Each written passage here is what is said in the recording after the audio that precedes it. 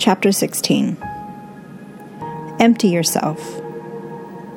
Embrace peace upon peace.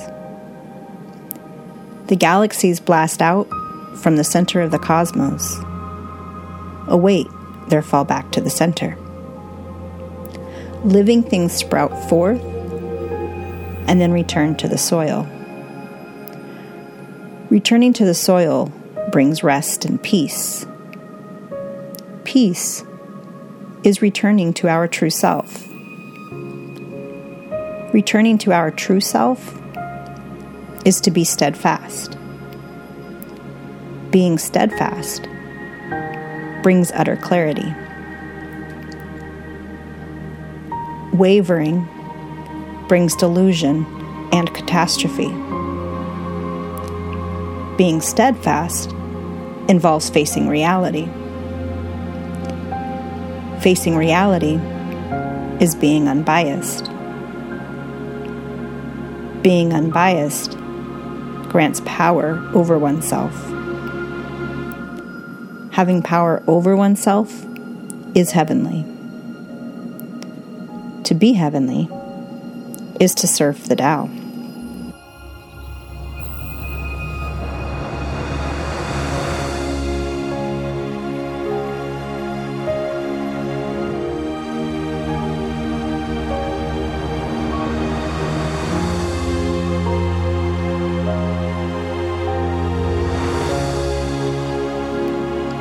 The Tao is everlasting.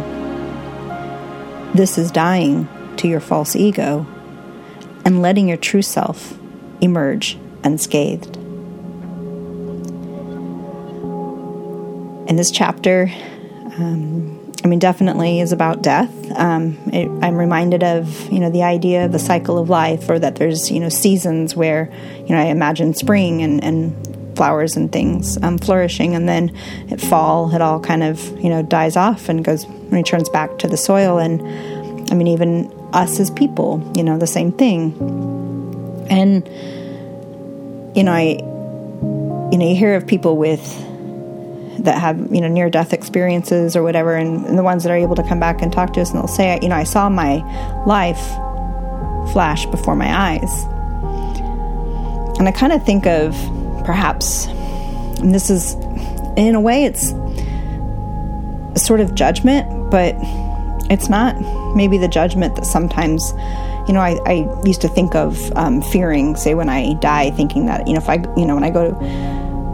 when I die, that I have to confront God and there's, you're bad, you did this and you did that. I think that in a way, the judgment really is just your life flashing your life before your eyes. It's that reality of what your life is, what you did. It's the facts. It's the truth of it. It's stripped of all of the false layers of things that we've put on ourselves and our lives, and stories we tell ourselves that aren't necessarily true. It's just whatever your life was, and you see that presented in front of you. And I think that's that time of sort of that stripping naked, stripping bare to who you are, and that can be really terrifying. I think that we put on so many false things. We want we want to often please people or be liked, or or appear to be a certain way, successful or whatever that is, and it's these false trappings that we put around ourselves, that's what's really actually distracting and keeping us from finding and fulfilling our true purpose here, and to really get in touch with who we are. And what does it mean that I'm here in this existence? Who am I? One of the things with the seasons, when it comes to spring, I love the beautiful flowers. I'm enjoying all of the flowers popping up, but then I'm also realizing that as spring comes and it gets warmer, that summer's coming and time to, get into bathing suit gear. And I think of, it's only been recently, in the last few years, that I really have been able to just sort of, put on a bathing suit and just say, to heck with it. I'm going to put on this bathing suit. I'm going to go into the pool or the river or the ocean, wherever it is that I am, when I do want to swim. Years past, I would often just, sort of put these cover-ups on and be so afraid to take off my cover-up and to get in the water. Sometimes to the point of, getting awfully hot, because we'd often be in the desert. And so sometimes, close to being, overheating or whatever. But, and why? Because I was too afraid to get off my chair or towel or whatever and just, take off the cover up and walk into the pool, the river, the ocean, whatever it was. And I was afraid of being judged by other people. I was afraid of being shamed for what my body looked like. And, you think of it and it's like my body is my body.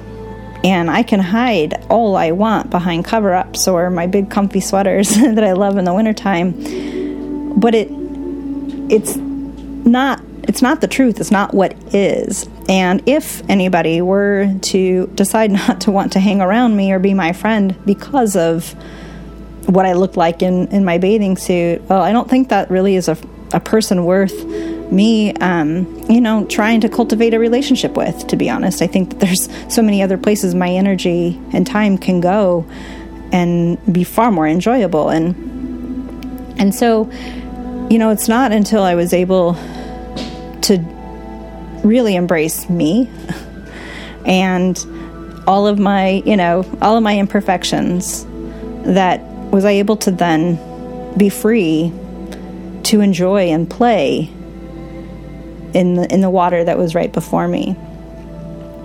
And that's when I started to, have more fun.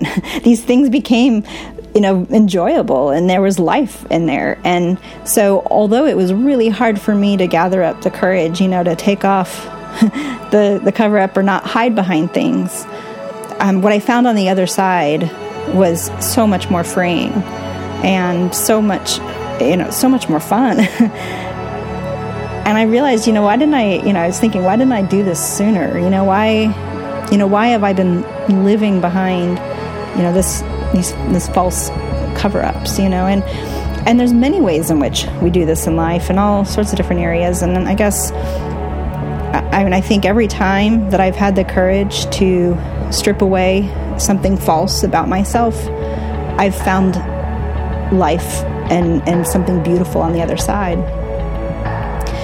So my challenge to you this week is to think, is there a false, something about yourself, an area in your life or one thing that maybe you do or whatever that actually is more exhausting and it takes away energy and it isn't life-giving? Is there something like that you could dispense with and find the beauty and the life on the other side? Because when you are able to do that, when I'm able to do it, that's where I begin to taste that peace, that deep peace upon peace. Well, thank you, friends.